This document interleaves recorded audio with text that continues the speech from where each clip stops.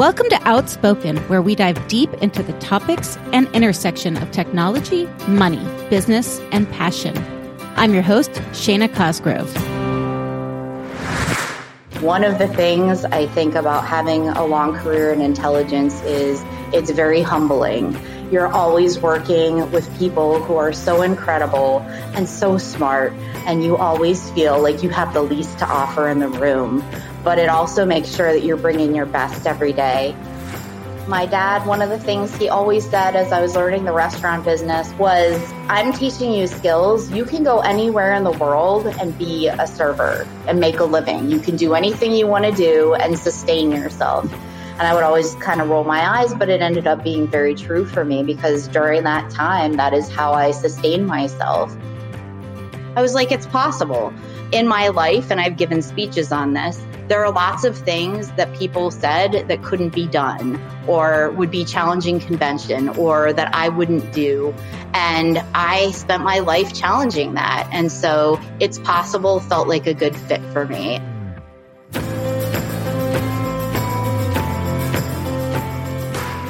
Jennifer Banwart is running for U.S. Senate in North Carolina as a moderate Republican. Right after college, Ms. Banwart served as a legislative staffer on Capitol Hill, where she successfully supported groundbreaking Republican-driven initiatives to include Contract with America and Contract with the Family.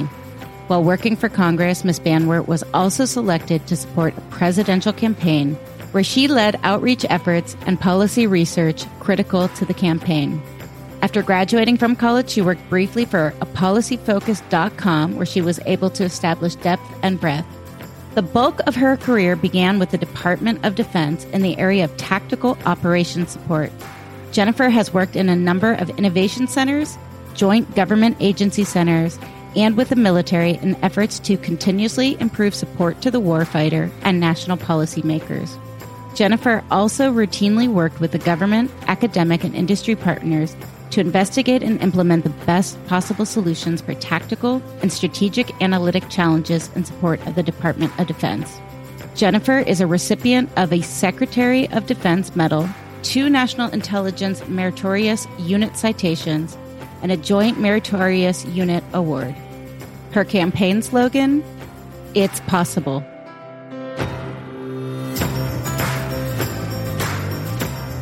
I want to start off by telling you, I listened to your 3-minute speech on your website, and I was very inspired. Now, I do know I know you, but I was like, hot damn, I got to vote for this woman. How can I support? So our husbands worked together for how many years? 2 years? 3 years? Pretty much like the whole time they were at the agency together. So yeah. Yeah, they're both electrical engineers, both tall, lanky guys. And they were roommates. Well, I remember he was living with you while his girlfriend, when I met him. That was the second time they were housemates. Then he's like, oh, I have this girl. He's like instantly in love. So I show up, I think it was like a taco party at your house. I think it was at John's house, and I think it was Eric's birthday party, actually. And we were like, okay, like, it'll be fine. He'll be fine. It'll be fine. It's, this is Cosgrove, and he'll have a good relationship, and we'll just see where it goes. And it was different just having seen him in some other relationships and then seeing sort of just how enthusiastic he was and how quickly this sort of had a hold on him. I think we had a feeling that it was going to be different. I don't think I spoke much at that party. And then I don't feel like we hung out or saw you that much. We had a lot going on. Brian had a house under construction while working full time. Then I got pregnant right away. Then I started the business, and you had the twins, I think about the same time. And so we hadn't seen each other for a long time. And I don't think you were like a big Facebooker, right? I was not on social media at all until I started this campaign. I knew of you, right? And I remembered your husband, but I hadn't seen you. And I go to this meeting, and there's this woman like talking all over the meeting and like telling everybody how it's going to be. And I think I like pulled you aside after and I was like, I need to know who you are. And then, oh, I knew who you were. But I was like, who is this lady? Kindred spirit. So that's when we reconnected, probably right before you moved to North Carolina. That's right. And you had just started your first company. And we had a conversation about that as well, because that was always something I had thought I would want to do someday. Yeah, I wanted to recruit you, but you were like, no. You said politely, like, if I do it, it'll be my own thing. Yes, I had so much invested in the government, so much time and everything that if I was going to leave, I was really going to leave and do my own thing and have enough under my belt that I would know what I wanted that to be. And so it's an interesting segue because last year, right before COVID, I felt like it was that moment and I wasn't exactly sure what I was going to do. I thought I might write a book or perhaps start my own company. And I had been thinking about a Senate run even then. But I knew that I was ready to go and do something and make it sort of in my own image. And that was really exciting. Now, how did you decide to leave the government? So you didn't even just go part-time, right? Nope. I was very fortunate to get a job at the Laboratory for Analytic Sciences, which moved me down here, and I was serving as the mission director. It was on North Carolina State University's campus, and it was an industry academic government lab focused on analytics. We were working on a lot of cutting edge things in the innovation space, like machine learning, Internet of Things was another thing we were working on, things sort of in that vein. And it was fabulous. It was so great to have the opportunity to shape the future of analysis, shape the future of intelligence by working with engineers from all of the different sectors. It was something I'd always wanted to do. And it actually almost was like having my own business as the mission director because you're deciding what pieces to put together.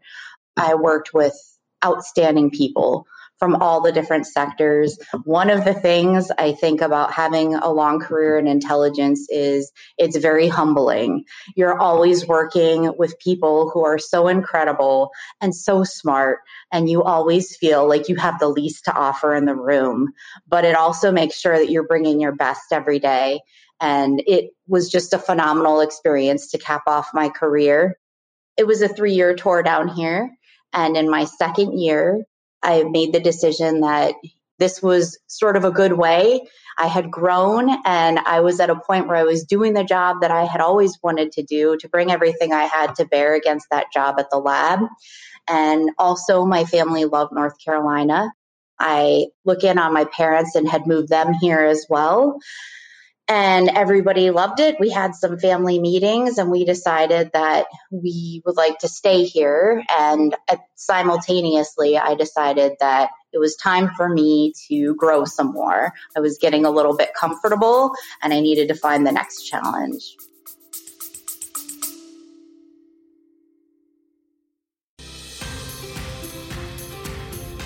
Are you looking for more from your career than just a paycheck? At NYLA, we offer that and so much more. Join us for a career where your growth is our priority, with generous pay, unbeatable benefits, and a supportive environment that cheers on your every achievement. We're scouting for top-tier data scientists, software engineers ready for something bigger. Ready to be a part of a company that cares about where you're going? We're ready for you. Check us out at nylatechnologysolutions.com or drop us a line at hello@nyla.io.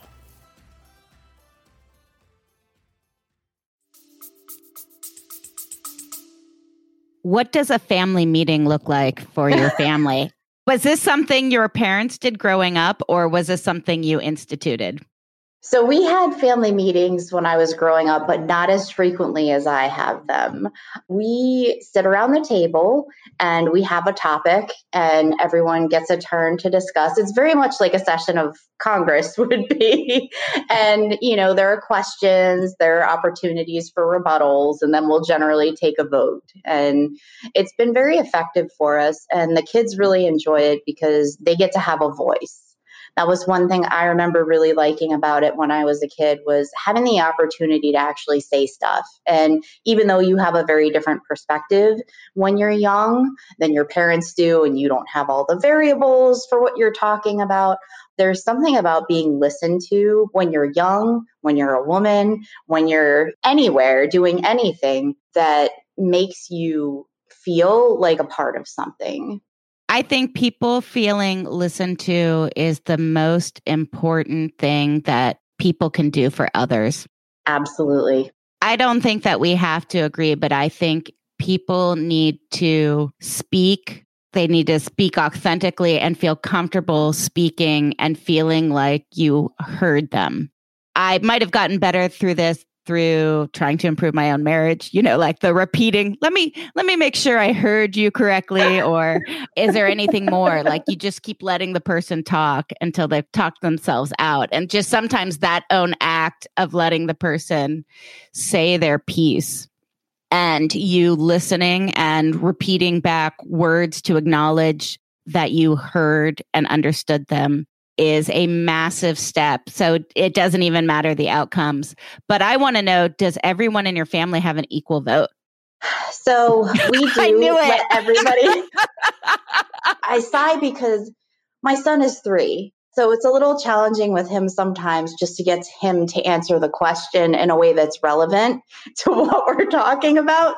But we do try to make sure that everybody gets a voice, and we absolutely do give all the voices equal consideration, which sometimes makes for longer meetings or multiple meetings. But it's good practice for this job. Where did you grow up? I was born in Richmond, Virginia, and then we moved to Charlottesville for a short time. And then I spent the majority of my years growing up in South Florida in a town that was small called Tequesta, which is right north of Jupiter, which was also small, but is now not. So you lived there from middle school through high school? We moved there when I was 7, and we were there until I graduated. Now, you're the youngest of 3 children? I am the third of 4, and I'm the only girl. So it's some days a miracle that I'm here. What did your parents do for a living? My dad had actually been a scientist. He was a genetics researcher, and then left that to go and open a family business with my grandfather. It was an inventory company and later a restaurant. And whoa. We got to unpack that for a second. You say that so casually.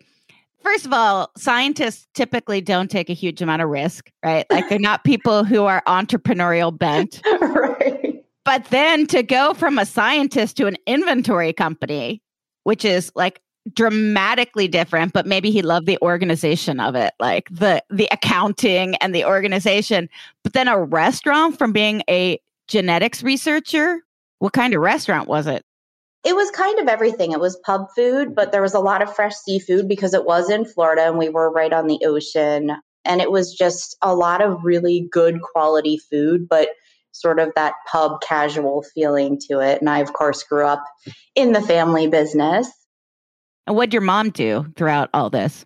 So my mom met my dad working for the inventory company, and she was phenomenal. Back when you had the big desktop calculators, they were working on Casios as they were doing the inventories. And my mom actually got to the point where she was faster than the calculator. And people from Casio came to see her do a demonstration to understand what they had to do to improve their product. Was she like a math savant? She wasn't. She wasn't necessarily a math savant, but she was just really, really fast and really, really good at what she was doing. She has this ability to get into a new environment and figure it out and thrive. So that's how they met. And then she, of course, stayed home to raise us, but not in the traditional way. We have pictures of me on a blanket in the office, right? Because they were growing the family business. And then she worked at the restaurant too. We all did. So business has really been a family affair in my family growing up. and it's what I know and it's what I've seen. And it shaped the way I think about things as an adult. What role did you have at the restaurant? So my father talks about the inventory business and starting on the line in a grocery store, counting items and doing the actual inventory and the importance of working every job so that you know what those jobs are and you bring that experience and that knowledge as you're going to different jobs. So I actually started in the restaurant as a busser. I did the server. I worked with the line cooks. I worked with the pastry chef. And by the time I was graduating college, I was serving as Sunday night manager and working on accounts payable and payroll in the back of the house. So that was a really neat experience. And I got it. I have a lot of respect for doing that. And I've tried to do it in every job that I've had and in my career. Did they pay you? They did. Not enough, but yeah. So did you have a 401k? Did they give you a 401k early? I did not have a 401k. I was an hourly employee, and that was how that worked. But my parents were really, really good to me. We are Italian, and my grandparents on both sides came over. And so we still are close enough to that experience that culturally, you're always trying to make it better for the next generation than for yourself. And so my parents absolutely did that. My grandparents did that, not just for my parents, but for me. And it's absolutely something that I'm trying to do for my kids as well. So both your parents are Italian. They are. And they're first generation. Both your parents were first generation. They are first generation born here, certainly. So you're raised in Florida with a restaurant owning family that they had two businesses at the same time or one sequential after another? They had both at the same time. And you decide somehow that you were going to go into politics? Are you watching Family Ties? And were you like, Alex P. Keaton is my hero? How? That's what I think, because Brian loved Alex P. Keaton. Was the hippie dad, but like, I feel like that's fitting. I didn't know that about him, but that feels very fitting. Well, I feel like most Republican people of our age watched Family Ties growing up. Almost everybody watched Family Ties, and you either identified with Alex or you didn't, right? Like, it's a defining moment in any child's life from the 80s. How did you decide? Like, I'm fascinated. You're not even raised in a political family. Where the heck does this desire to go into politics come from? How random. It is a little bit random. I was raised not to take for granted this freedom and the privilege, but also the great responsibility of being a patriot, of voting, of participating in the country and learning English and doing some of these things to show respect for being here and how happy we are to be here. So basically, they weren't in politics, but they followed politics very closely. When I was, 3-4 years old, I would watch Sesame Street and then Electric Company. And then my dad would come home and we'd watch the news together at night. That was around the time that President Reagan was coming into play. And I remember watching him and just being fascinated. I took some of that with me. My parents always wanted to make sure that I knew about current events. They always wanted to make sure that I was comfortable speaking with people and speaking my mind.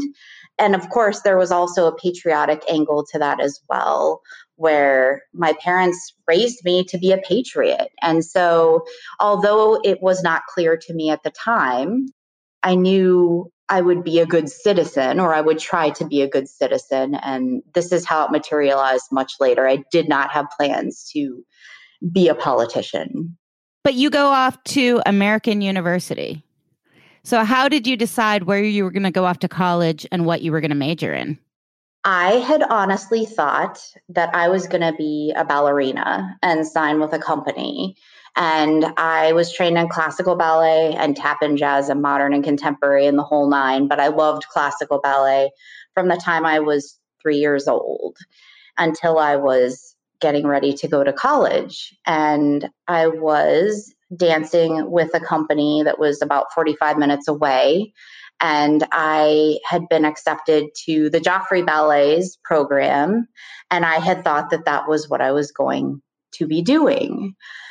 At the same time, I was also in debate in student Congress, and really policy was my passion, debating policy and trying to advance a cause that I believed was important. And that was sort of a competing priority for me. When it came time to pick a college, I went and I looked at NYU because I thought they had both. And I thought I could be a lawyer or a dancer, and I could decide later. And NYU was sort of not an option. And so I looked at American University. I looked at several schools. American just sort of spoke to me, and it spoke to the part of me that knew that I wanted to be a lawyer, do something with the government, do something to serve my country.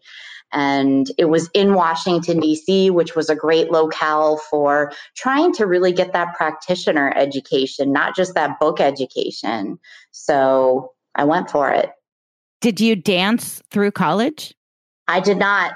It was a really clean break for me, and I think it had to be that way. I just was so enamored by it, and it taught me so many things, like how to really focus on something and how to really have a work ethic at something. Those are things I've tried to apply in other areas as I've gone through my life, but it was a passion that I had, and I felt like I was either going to do it or I had to step away from it. And I did step away from it and started pursuing other avenues.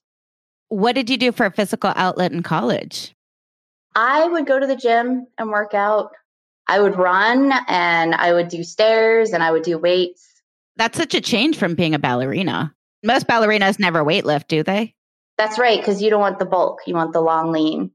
I definitely needed a physical outlet in college. So I can't imagine going from about to be a professional ballerina to then not having that. So tell us about your experience at American. So I went to Washington, D.C. at 17 years old. And coming from a small town in Florida, it was a big change. This was not like Legally Blonde, like Legally Blonde 2. I'm sure there are some elements of that in there. I'll let you be the judge of which one. I'm sorry. I have like images of Legally Blonde 2 where she goes to Washington. A combination of Alex P. Keaton and Legally Blonde. I feel like this is, the ad sells itself, right? Who wouldn't vote for that? You're in DC. You're in American, which is a little bit far away. American, from a traffic perspective, is quite far from the Central Hop and Action because it's all the way up on Tenleytown. But somehow you get involved in politics.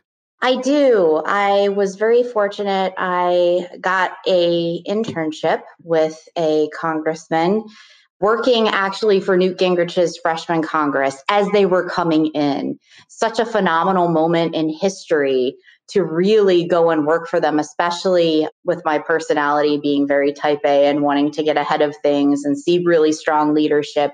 It was such a great opportunity because people came in with a plan. They said, we're going to throw this legislation in the first 100 days. And we're all going to agree to do it, and we're all going to back it. And they had a plan. There were so many of them that were freshman congressmen. They were serving for the first time. They brought this energy that was just so wonderful to be around. And they really wanted to get things done. And they did. And being able to witness that moment in history just really shaped a lot of my thinking about politics and what was possible, about patriotism and what was possible, almost to the point where I probably naively thought it was going to be easy, and it's the way it always worked. But then you also ended up working for other people through college.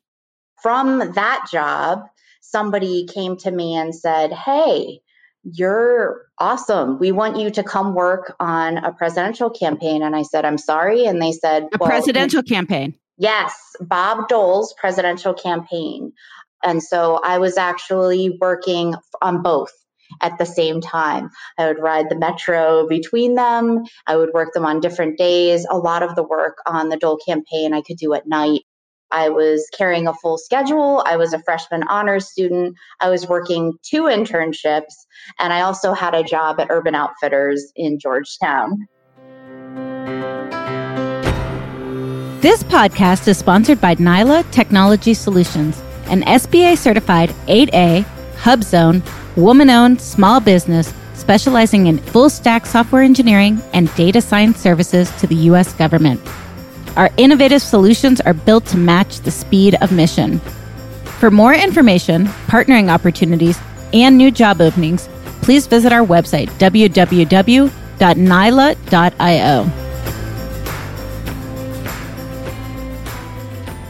Would you describe yourself as incredibly high energy? Do you not sleep? Where does this come from?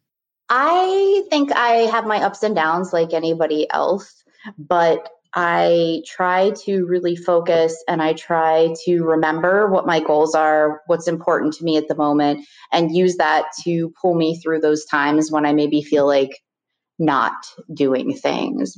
I certainly have my moments where I'm not doing things too. How long did you work on Dole's campaign for? I worked on it for about a year. I thought you worked for Mrs. Dole too. I did not. Did you meet her at the time? I never got to meet her. The closest that I got was there was a Republican dinner. I was sitting at a table way in the back, and somebody came up and tapped me on the shoulder. And I looked over and they said, "We want you to come with us." And I was scared that I had done something wrong. And so I followed them and I got to go all the way up to the front, and they said, "You're sitting here." And I said, "I'm sitting here." And I looked up and it was former Senator Bob Dole. And they were seating me at his table. And so I got to shake his hand and talk with him.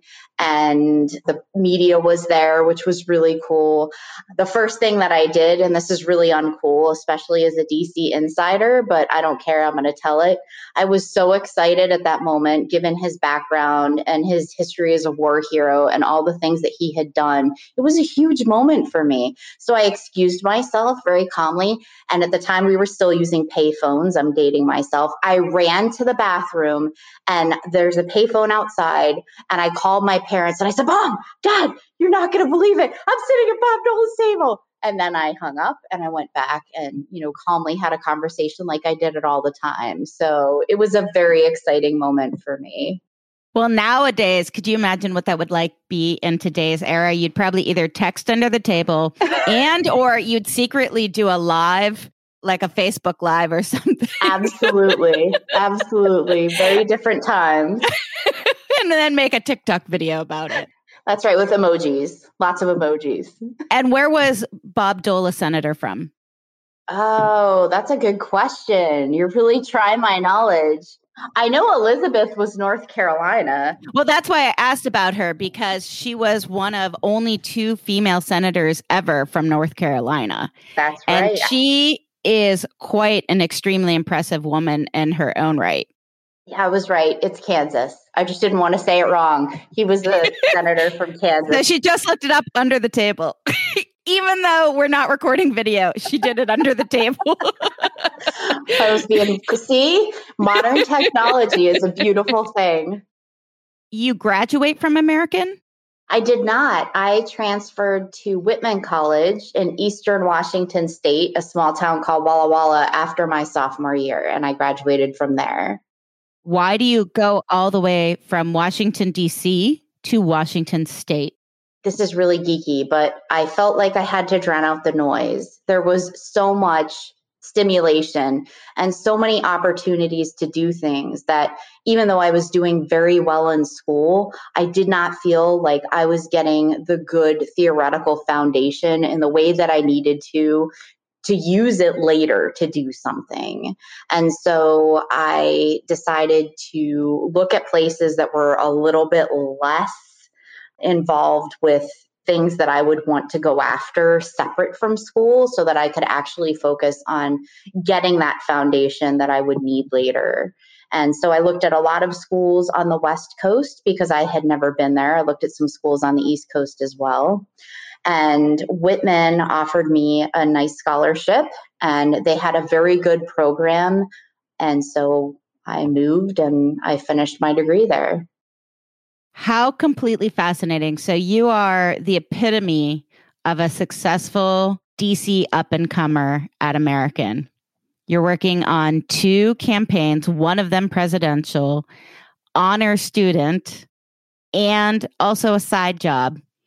And you, of your own volition, say, I need to go deeper and cut out the noise to really delve deep into the understanding and background so that I can then provide more value going forward.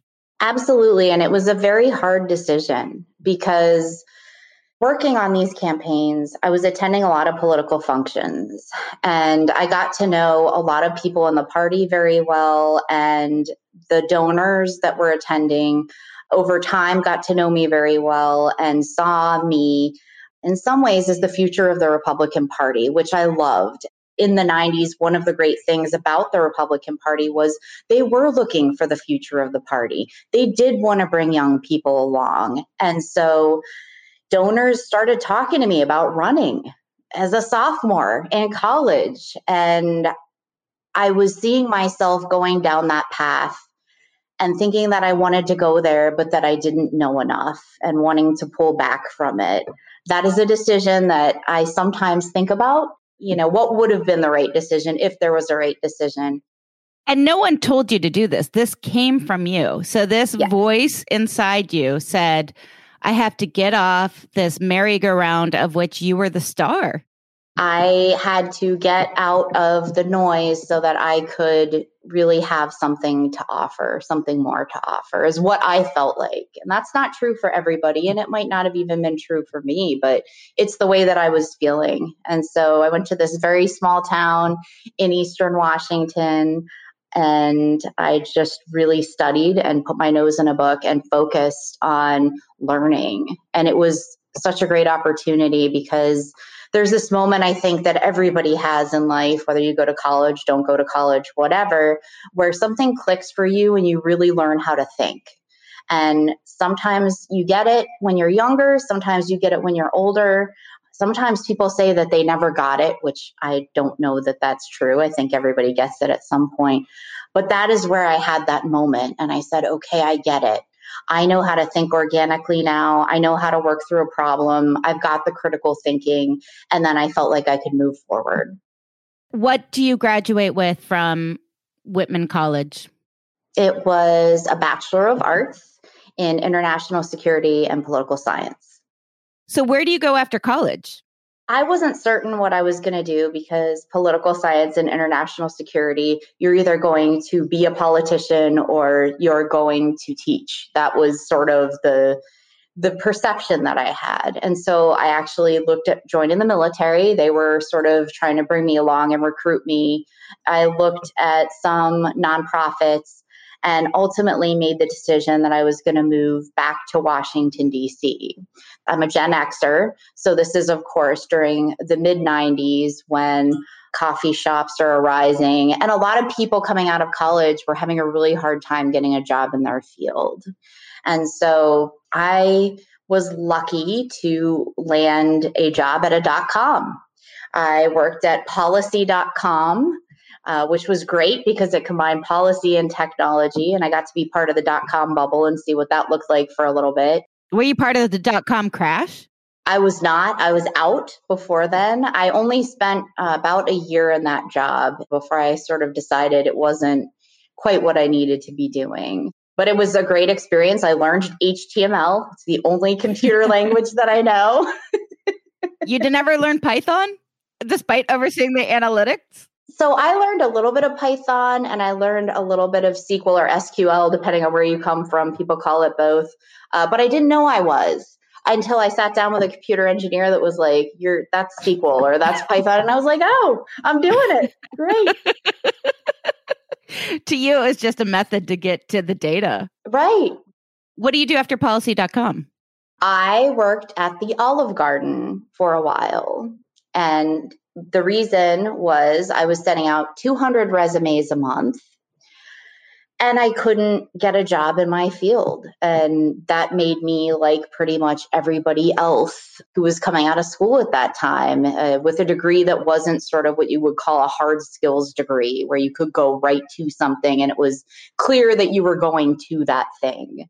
I decided to go back to school. So I started to go back to school for my master's, and I decided that I was going to pursue intelligence. So you must have been like one of the few waitresses at the Olive Garden serving the endless breadsticks saying, I want to go in Intel. You know what? It was a return to my roots. My dad, one of the things he always said as I was learning the restaurant business, whenever I would maybe gripe about it a little bit, was I'm teaching you skills. You can go anywhere in the world and be a server and make a living. You can do anything you want to do and sustain yourself.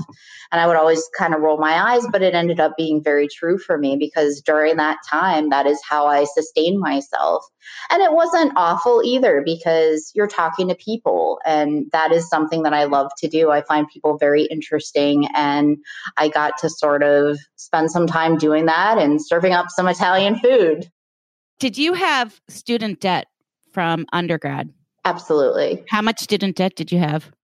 Oh, that's a good question. I don't remember entirely. It's probably something that I blocked out. Honestly, I did not have as much as a lot of other people. And so I felt very fortunate in that regard. My parents helped me. I had saved up pretty much all the money from when I was working in the family restaurant to go to college. And so, but even with all of that, I went to private schools. And so that's very expensive. And I definitely came out carrying some debt. So you're working at the Olive Garden and you get your master's in intelligence. From where?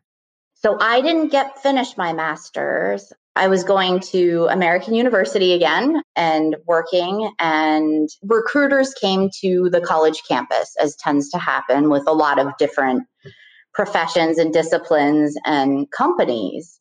I met with the recruiters from a few different intelligence agencies, one being CIA and one being NSA. And I got interviews with both. I went on the interviews and I was offered positions in both. So how did you decide? I was looking at both. I was, I think, a little bit nervous about dedicating myself to a job where I wasn't entirely certain where I would be, what the lifestyle would be like. You're talking about CIA? Yeah, I had studied intelligence. I didn't know anything more, though, than, really anybody else. I had seen the movies.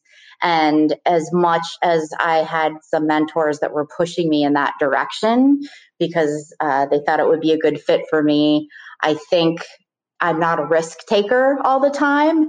And I think I was more comfortable getting my foot in the door with something that was going to be a little bit more predictable, maybe is the right word, at least from what I'd seen in the movies. Did you always have a vision of getting married and having your own children?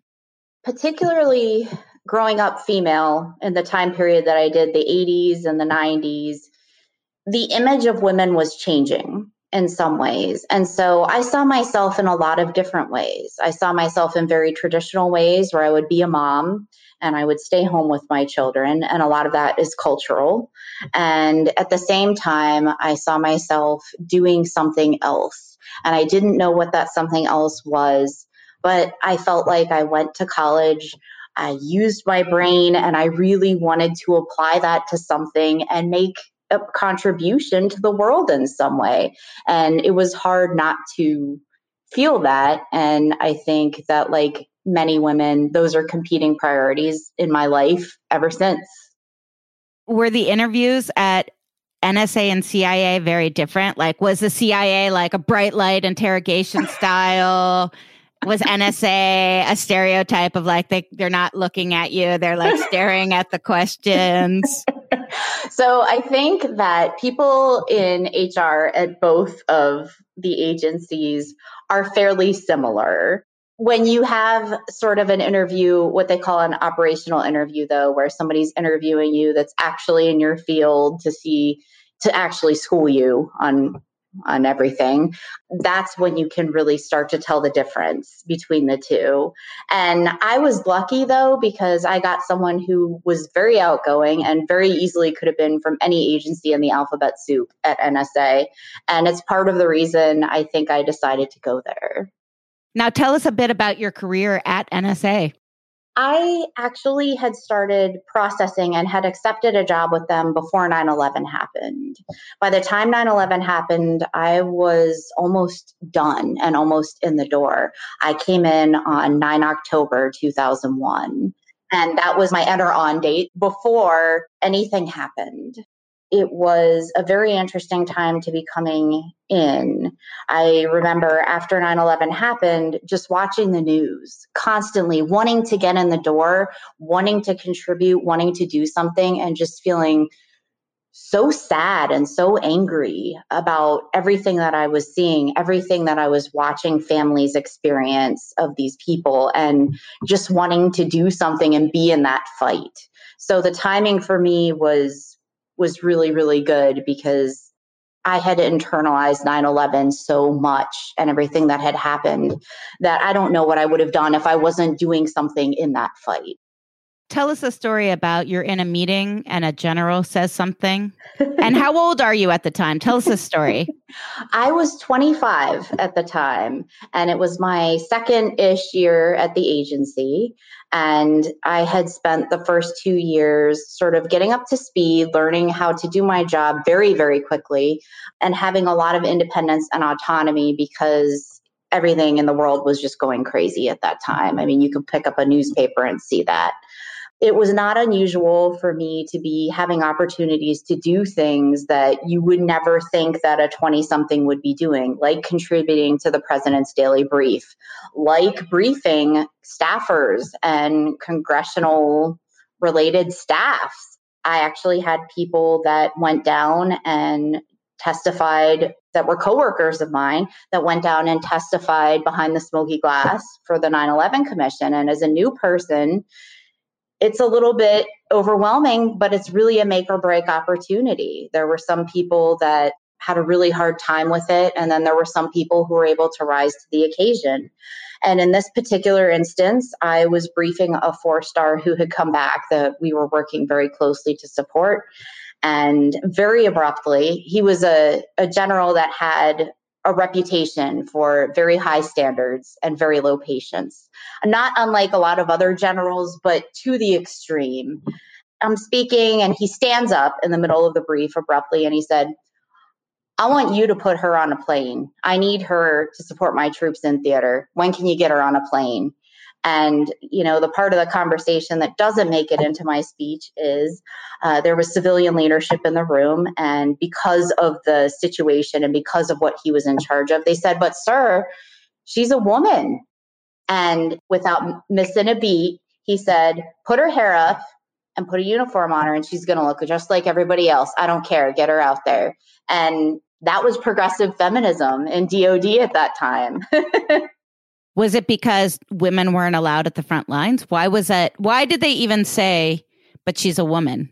I think because at the time it was very early, things were very tenuous. And although there were women out at the front line serving, people that were supporting them and people that were serving with them or helping them to serve weren't as used to that.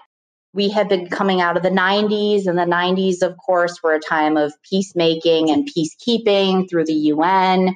And it was a very different set of missions that were really getting the priority on the world stage than what you see abruptly after 9/11.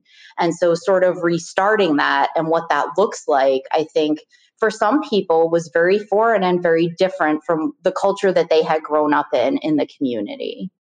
What were you saying that you think caused that reaction in the general? I always, as I'm speaking, I'm reading people. And I've been that way from the very beginning because you want to know, you want to read the room and know, are you connecting with people? Are they listening to you? Are you listening to them? Are you connecting? Because it's a critical part of your ability to do your job. And it's a critical part of your ability to make those connections. And I think that he was looking at it. I had been introduced as a young analyst. He knew that I had been at the agency only a short time. And to be saying these things and to be working in ways that people hadn't worked before, I think he just looked at it and he said, I need that. I want one. How do I get one? Did you feel like that was a defining moment in your life? It really was. It's one of the proudest moments that I've ever had, being a patriot and also, I think, being a people pleaser a little bit and trying to always strive to do my best and feeling very uncomfortable when I can't make things perfect or when I don't know something. That was a moment in my life where I felt like, okay, I'm doing it. I'm doing okay. I'm doing what I'm supposed to be doing, and I'm providing a useful service to my country. Before you moved to North Carolina, you were working in the Counterterrorism Center? I was. I did a stint at the National Counterterrorism Center, and I had a really great time. The director was Mike Leiter there at the time. He was phenomenal. He was 37 and running arguably the most important agency to the nation at the time. He had come out of law review. He had been a lawyer, a practicing lawyer, and then he lands the director of NCTC, and just working near him, working on an issue and a group that was close proximity to him and getting to see him a lot really set another example of, I want to be that. I want to take some of those tools with me and I want to apply them to what I'm going to do next. He was phenomenal and I'm a huge fan.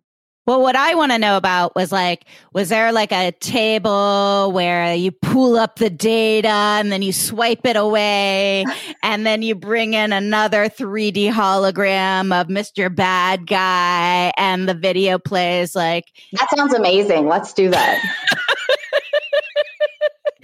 I've always wanted to be where it's like the movie where you just swipe your hand and you pull in the right data and you're like beep boop boop and you have this gorgeous picture of the bad guy and it's all like cool in 3D. That sounds great. Let's do that now. I think a lot of the things you see in movies, people are wowed by and they wonder if we have them. We have other things that are really incredible and I can't talk about them and they're not exactly what people see in the movie and they're not exactly what they think, but my jaw dropped every time. There were so many things that were cool to see. Things that you read about though that are in open source, like the 9/11 Commission, right? Connecting the dots was a big thing. What you're talking about, right? Having sort of everybody working together to have that complete picture. Those things are a challenge. They've been acknowledged in the public domain as a challenge. Intelligence is messy, and people have to be comfortable with that if they're going to thrive in it.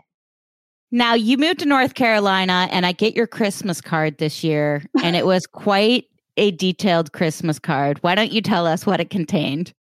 So we decided during the pandemic to do a cross-country road trip to visit the national parks, as many national parks as we could. And we got the kids in the car. We said, this is a unique opportunity. Eric's working from home. I'm currently home with the kids because I had just left the government and everybody was home all of a sudden. And Emmett was young. So we're going to get in the car and we're going to go. We mapped it out with some level of detail, but not so much that we couldn't change on the fly. And I think we visited over 20 states. I don't remember what the exact number is, and over 20 national parks. And it was a phenomenal experience. And in many ways, it solidified in my mind that I was going to run for this office when I returned. It was very inspirational. What happens that you decide that this is the year you're going to run to be a U.S. Senator? My last assignment, I said, was working at the lab. And my first week at the lab, Senator Burr actually came to the lab and I had the opportunity to brief him. And I barely knew, I think, even what I was doing at the time. This was a startup in many ways. They were bringing in the second mission director, which was me, and really had just sort of established relationships and established the lab. And so we're still very much working to get the mission up. And I was like, what do I say about this? What am I going to do? So I had the opportunity to brief him, and there were some other people there as well. And I was fascinated by the directions that he took the conversation in and how much breadth he had, but also some depth on some of the different issues. He, of course, was the chair of the SISI. So he, of course, would have some, but I was really amazed and impressed by it and the conversations that were being had in that moment. Soon after that, I believe he started talking about in the press and stuff that he was not going to run again. And for me, this confluence of things made me go, maybe this is my moment. Maybe this is what I need to be doing next. And, I sort of put it away in the back of my mind because, we were a few years out from any election talk then. And then I revisited it last summer and started having conversations with my family about, I think I really want to do this. I think this is my moment. I feel compelled to do this. And then, of course, everything that happened this past year on all sides of politics and just in the country in general, from a very apolitical standpoint, really made me feel like, okay, I think we need some grounding. I think we need to get some people in there who know what it's like to work with other people, to push things in a direction, to reinvigorate that sort of freshman Congress with Newt Gingrich mentality and really try to get everybody back on track, try and get the country back on track during a very difficult time. So I said, I'm going to do it. And what was the official milestone of putting your hat in the ring? There was a family meeting, I'm sure. There were many family meetings. These family meetings also included my parents as well. And I also spoke with my siblings because when you're putting yourself into a position like this, you're kind of putting everybody else in your life in a position like this as well. And I wanted to be respectful of that and that people haven't chosen that life, that it's something that I'm choosing and that they could be okay with that. So I spent a lot of time talking to people. Then we go on the road trip. It's during the pandemic. I'm seeing all of the beauty that America has to offer. I'm talking to wonderful people in several different states. I'm watching the pandemic play out as we're going across the nation. We are every night at midnight getting online because every state had the authority to handle it in their own way. And that was constantly changing as we're traveling, as we're learning more about the virus. So we're like, okay, can we go through Arizona today? Is there a checkpoint? Are we allowed to stay there? Every single day was different. The confluence of those things combined with current events, I said, I'm going to do it. So I decided, and at the end of March, I did a soft open. I did the website, I announced, I got a little bit of press, and then I filed my paperwork in, I believe, the end of April. And that is the federal paperwork with the FEC, the Federal Election Commission, is your Form 2, which establishes your candidacy. And on the heels of that, your Form 1, which stands up your committee for your fundraising. And then you do your state paperwork later. They don't make that available till the fall. Are you calling yourself a moderate Republican? I am a moderate Republican. When I was working in politics in college, I thought of myself more as a conservative. And I have grown up, and as I've experienced things in my life, I have changed some of my views. But also, I believe the spot on the spectrum has moved some. And that's not unusual. The pendulum swings, right? As people become more extreme on one end, people become more extreme on the other. When you're in times where people feel like their security is threatened, like the pandemic and the unemployment that followed and all of these sorts of things, people start getting very involved with what it is a very loaded and overused term now, identity politics, because it creates this security that people need to have in times that are difficult and uncertain. I'm definitely a Republican, but some of the things that people are prescribing as perhaps the America First agenda are not things that are either a priority for me to complete, and that's just out of pragmatism and what I believe is possible, working in a bipartisan way with a Democratic president. And then the parts of it that aren't pragmatic, perhaps over time, I just have made some decisions to feel a little bit differently about the issues than I did when I was younger. Does moderate even exist anymore? It depends on who you talk to. I believe that there are a lot of people in the country who are a moderate. They're probably not going to be the people that are working, for lack of a better term, in your establishment organizations, right? So card-carrying members that are Democrats or card-carrying members that are Republicans, people that are really engaged in their organizations and attending the meetings and holding positions. But I think that if you're talking about people at home who have watched events played out over the past couple of years and really thought about things and maybe aren't the most politically active, I think that if you ask them their questions, you'd find that they're somewhere in that moderate range. I think a lot of people are. Your campaign slogan is "It's possible." Where did you come up with that slogan, and what does it mean to you? It just came to me. We had just picked my logo, and I had a couple of friends who were really, really helping me out. And one of the things that sort of drove my logo, which looks very different from a lot of logos today, it's round and it's got North Carolina in the middle, was somebody made a comment that it beckons back to nostalgia, the time when people had pins and wore pins for their political campaigns or had people wear pins, and a time when people campaigned differently than they do now, very differently, in a more personal way, in a small business kind of way. And I loved that. And it's why I picked the logo. And I was thinking very much about that as being my brand and the fact that that's how I wanted to run my campaign. And feeling very optimistic, again, thinking back to that time when I worked in politics before and how positive I felt about it. And it just came to me. I was like, it's possible. In my life, and I've given speeches on this, there are lots of things that people said that couldn't be done or would be challenging convention or that I wouldn't do. And I spent my life challenging that. And so it's possible felt like a good fit for me. And my daughter, Lily, my oldest daughter, came in the room and I showed it to her first. And I said, I think it's going to be this. And she said, I think that's perfect. I think of the Nelson Mandela quote, people always say it's impossible until it's done. Yeah, absolutely. Yeah. And I think that's kind of the amazing thing about this life, or the ability, right? Is just, you don't really know until you try. And sometimes it's a combination of skill and luck and timing. And it's really amazing what can be done. And my other favorite quote, never doubt that a small group of thoughtful, committed citizens can change the world. Indeed, it's the only thing that ever has. Absolutely. Absolutely. There's this political analogy I actually use for building enterprise software. Tim Ferriss was interviewing someone about politics, and he's like, I'm not really political. What can I do? And the person said the very, very best thing you can do is actually focus on your local community and your local politics.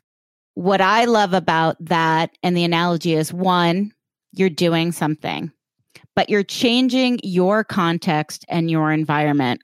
And I have found in technology, a lot of people have a hard time imagining what's possible until it's done or the vision exists. And similar, so for politics or changing national laws. So let's just use gay marriage, for example, right? It started in cities and in states.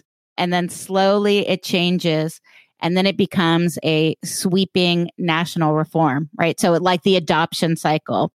In technology, you do something very similar where you build a representative example. So you get a system working, you build the entire stack, and you solve the problem for one person. Even though you want it to be Amazon of today, you started with selling books and selling books effectively. And it's the same thing. You have to give people a very clear image that they can essentially touch, see, smell, sniff, walk around, and then they're not going to take it exactly. They have to have their own customizations and adaptations for their specific context, environments, and needs. And then they take that and they apply it there because they saw someone push through. One of Nyla's slogans is that we say we can take innovative solutions and make them enterprise. And a lot of people cannot cross that divide. Most people can't take a white piece of paper and turn it into something, or they turn it into something that is essentially just a drawing on a paper that you might crumble up and throw away. But how do you take a real idea and make it real life? And that's where I have a t-shirt that says execution is everything, because it's not enough to have the idea. It's to have the energy and the audacity and the influence to put a team together and excite them to really make it real. And that's the hard part. The hard part isn't the idea. The hard part is seeing it through to making it come alive. So I love that slogan, and it's very inspiring. I love what you just said, and I feel like I want to take that from you and use it when I speak now. Well, Nyla is an 8A contracting firm, so you can direct an award to us for under $4 million. I'm writing that down. Now, you're running your campaign in quite a different way. Why don't you tell us a little bit about the overview of your campaign from a political perspective? The political platform is basically to prioritize tiers of action items, very similar to sort of, again, the freshman Congress under Newt Gingrich. They came in with an idea of what they wanted to do. It's my plan.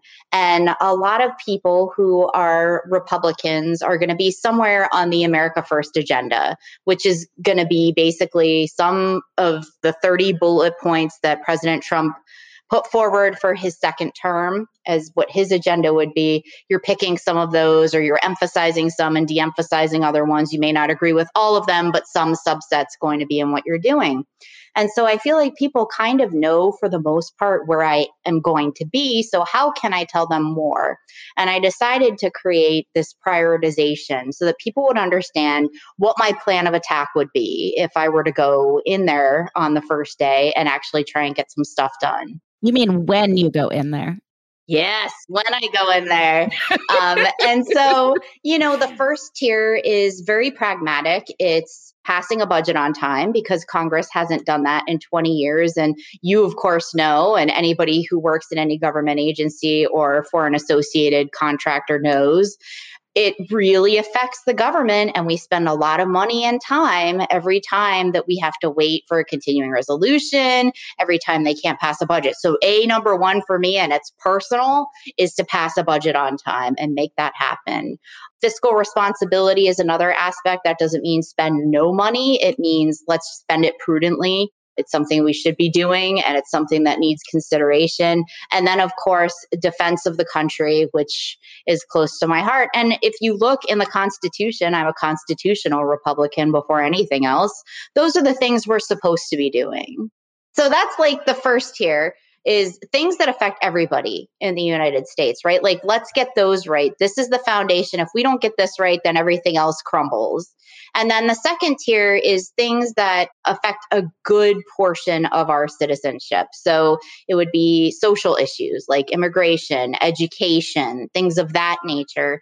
And then if you are able to sustain those two levels of priority, the third is like dessert, right? You want to talk about those highly individualized issues. You want consideration for specifically who you are and the layers in the identity politics that make you the person that you are. That's a privilege, right? That's something that is a very evolved civilization. And we've got to hold our own in the first two tiers before we can really do justice in a way that's going to be sustainable to some of those more individualized goals that people have. Do you have a checklist of where you stand on the divisive issues? I always feel like the big one is abortion and women's rights. So let's talk about that. As a female moderate Republican, what does women's rights look like to you? I want to answer the checklist question as well. I don't have a checklist, and there are two reasons that I don't have a checklist. The first one is I believe that it doesn't do justice to the dimension of all of these issues. Not many people can say in a very blanket binary way, yes to something huge like immigration or abortion or, no gun law.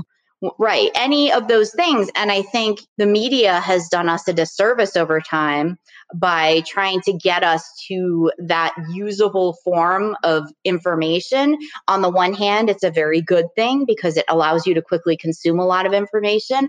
On the other hand, I think it takes away from our understanding of context and sometimes some of the depth and complexity that resides within these issues. So that's the first reason.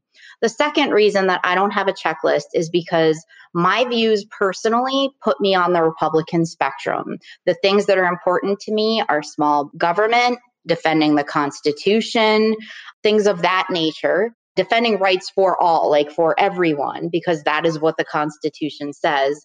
And so, although those are my personal rights, they make me a Republican according to the classification that I get. And it suits me to serve a certain group of people, and we can use that as a shorthand for what we're going to do.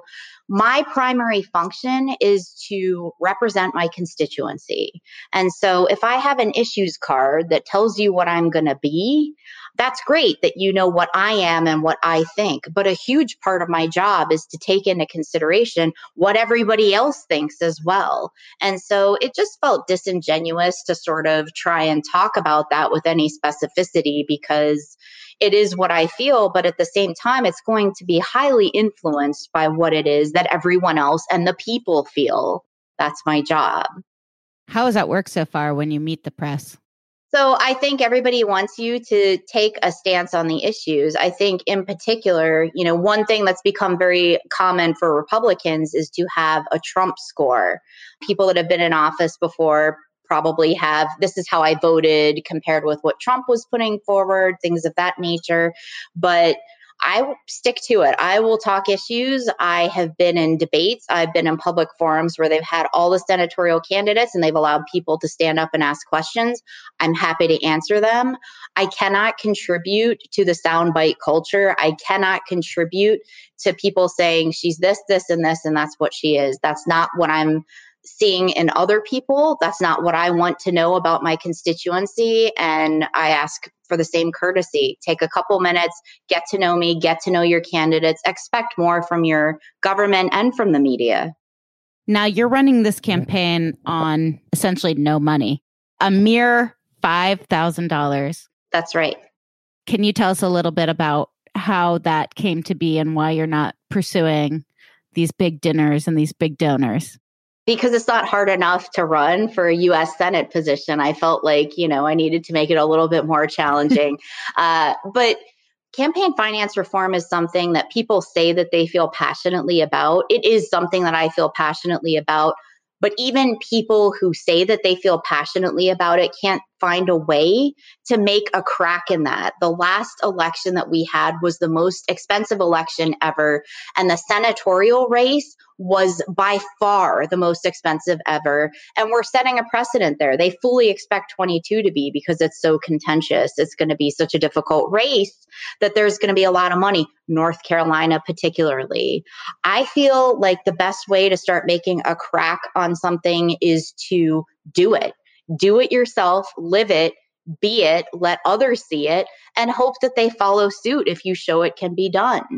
In the little time that I've been doing this, I'm not saying that it's just because of me, but there are two Democratic candidates in the senatorial race that have come out and not said that they would take no donations, but one said that she would only take grassroots donations. The other one said, I'm not going to take it from this kind of PACs because I don't believe in these issues. And then, of course, Senator Cruz recently came out and said he wasn't going to take money from PAC either. You can see that if you start to do things in a certain way, other people will start to do things in a certain way. And eventually you're changing the world. And you have to believe that that is true. It's possible. One thing I find very interesting is because of your previous work at NSA, you have lived a life that is extremely private. You didn't even have a Facebook page to share photos of your twins to your parents. It's crazy. Now you are vlogging your entire experience. What is that like for you to go from intensely private to very public? It's like coming out of a wind tunnel and then going into a different wind tunnel is kind of what it feels like. It's been a lot all of a sudden. I've been lucky because I haven't been on the North Carolina politics scene. And so my soft opening has been baby steps. And I have had the fortunate opportunity to sort of control at what pace some of that happens. Okay, today I'm going to be on Twitter. I'm going to be on Twitter and I'm going to see, what it is. It's okay. And giving myself the pep talk. And you got trolled already. So happy for you. Yes, that was amazing. I was like, yes, I'm here. I have arrived. I'm part of the Twitter community and I'm accepted. Sort of trying to take it slowly, but fully realizing that, that hopefully there will come a point at which I don't get to sort of control that as much and what the aperture is going to be and the speed at which it occurs. There's no preparing for that. And whether you're coming from a very private lifestyle or you probably have done politics your whole career, there's no preparing you for it. It's not a natural thing. You have to roll with it and you have to do your best. And hopefully the fact that you have worked in pressureful situations will help you. But my threshold is different from my lifestyle, right? Nobody's going to die if I have a bad interview, if I don't win in the election, if the picture is from a not flattering angle, right? It's going to affect me, but I'm going to get over myself. And at the end of the day, it doesn't really matter. Especially if you're being authentic to who you are and really moving forward in causes that you believe. I think that's the most critical for anything you do in life, is that it aligns with your authentic beliefs and your mission for what you think is a purposeful life. Absolutely. And, there's a lot of political consultants and data scientists. And we talked earlier about how campaigns used to be run as not at all how campaigns are run now, which is fine. And that style works for some people, but I knew I wanted to keep my campaign small. And I knew, honestly, I wouldn't need a lot of money to run it in the way I wanted to run it, because I wanted to be in control of it. And I wanted it to be representative of the things that I wanted authentically. I didn't want to waver on anything. I didn't want to soften my views or strengthen my views artificially. I wanted people to get to know me and ask me questions about what I think. And that I've been true to that so far, and I fully intend to stay that. Let's talk gender for a little bit. Now, you come from an Italian family, which is typically very machismo environment where the boys are heralded. You're the only girl and you have 3 brothers. You're a ballerina. So leaning into being as girly as possible, but yet your personality, I wouldn't call you outspoken. I would call you more like a steel rod who's going to make an impact. How would people who worked with you describe you? Throughout a 20-year career, you're a lot of different people. So it would depend on people that knew me early would say something different from people who knew me later, would say something different from people who have known me the whole time. I certainly experimented with leadership styles. I experimented with different tools in the toolbox. And, over the time, I've been a lot of different people in my life. I hope that's not unlike other people. But I've always tried to be kind as much as I could. And sometimes my kindness has been mistaken for weakness, and I'm not afraid to come out and show it when I need to. But I've always tried to come from a place of remembering my manners, respecting other people, being humble, and believing that there's something bigger than me. But be firm, be pragmatic, but be firm. Have you been called bossy? I have been called bossy. Absolutely. 100% have been called bossy. Starting at what age? Oh, my whole life. Probably 2. Probably 2. I don't know that I ever got out of my 3-nagers in that regard, right? From the age of 3, the 3-nagers, that's what we call them. I think I've been that my whole life. But what you can know about me is the side of me that is a perfectionist means I don't like to speak on things that I don't feel like I've fully researched and that I know what I'm talking about. So when I do choose to speak, it's going to be on something that I'm pretty firm on, that I've spent a lot of time on, and that I pretty much know where I stand. That's not to say that I won't change my point of view with new information. But, working in an operational environment, having to make calls, life or death calls in minutes with partial information, you have to get comfortable with that part of yourself. And I own it. Have you been called aggressive? I have been called aggressive, but people who have a tendency to feel threatened by that or call it out like it's not a good thing, I have a tendency to try and work more with. Because what it means is they're seeing a perspective, they're based on a moment in time, and they're not understanding what drives that, and they're not understanding what drives me. And so what I'll do is I'll actually lean into it. And a lot of people are a little bit uncomfortable with that, especially engineers, especially working in the DoD environment. But I've managed to successfully win over a lot of people who maybe were a little bit intimidated or placed labels on me early on in the game. They say sometimes familiarity breeds contempt, but it also sometimes breeds love or understanding. And from a marketing perspective, innovation doesn't happen because you had a good idea once. It also takes a while for people to marinate on the idea and buy in. My husband, he'll say at work that people finally come around to his good idea. I view it as, I'm going to have to say it. I'm going to have to say it this way. I'm going to have to say it a different way. Some people like pictures. Some people like a Word document. It's a whole variety to let people think through it, process it, understand what it means to them, where their role might fit. But I think aggressive is often the person who leads the conversation. Absolutely. And, as somebody who's coming from an analyst background, who spent a lot of time working with engineers. Married to one. Yes. They think differently. It's very culturally different.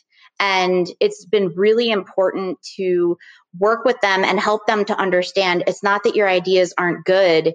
It's that the stakes are very, very high when we work with whatever you're providing as your technology, your analytic, your machine learning. And you need to understand a little bit about what we're trying to do and what the impacts are. A lot of it, because the tech is there to serve a mission. The tech will always change, but at the end of the day, it's there to serve a mission. And it's not that we don't love to be early adopters and try things, but we want to try things in a controlled environment. We don't want to suit people up and take them in right to harm's way with that. We want to be sure that it's ready to go. We've tested it 1 billion times under different conditions and that it's as good as we can get it. Some engineers get it and some engineers don't. Well, before we wrap up, I have a question for you. What book has really made a big impact on you, either personally or professionally? I know this is easy, actually. And it goes back to college. So I was really enamored by this idea of Solidarnosc, the workers' revolution during the Cold War, right, that happened in Poland and other places. And there was a guy who was a writer by the name of Václav Havel, and he actually went on to be either the president or the prime minister of the Czech Republic. And anything by him, because he talks about it's possible. He talks about how it takes one person to make a difference. He talks about that Radio Free Europe experience, right? Like if you believe in democracy and you want it, go flicker your lights, right? He talks about that spirit. And that is what motivates me. It may not be as extreme as some of the things that he writes about, but that dissident spirit, I think, has to be present if you're going to change the world. So that is hands down, bar none, it for me. Tell us something about yourself that might surprise us. So I actually am a little bit of an introvert, even though I really like talking to people and learning about people. And I have clearly thrust myself out into the most extroverted job that you could possibly have. I need a lot of time to recharge my batteries. And sometimes it really takes rallying to get up and speak in front of people or to be on a podcast. And it's something I will agonize over for weeks and weeks and weeks because I'm a little bit of an introvert. Thank you. You get an award. This is the longest interview. Woo! It was so great to talk to you. You too. Thank you so much. This was awesome. I had a lot of fun. I'm taking away your analogy about technology and politics. All is local. I love that, and I'm going to use it. Thanks so much for listening to today's podcast. Please be sure to share it with friends and family. If you'd like to follow us on social media, you can find us on Instagram, Facebook, and LinkedIn under the Outspoken Podcast. Thanks again, and chin up, heads up, eyes forward.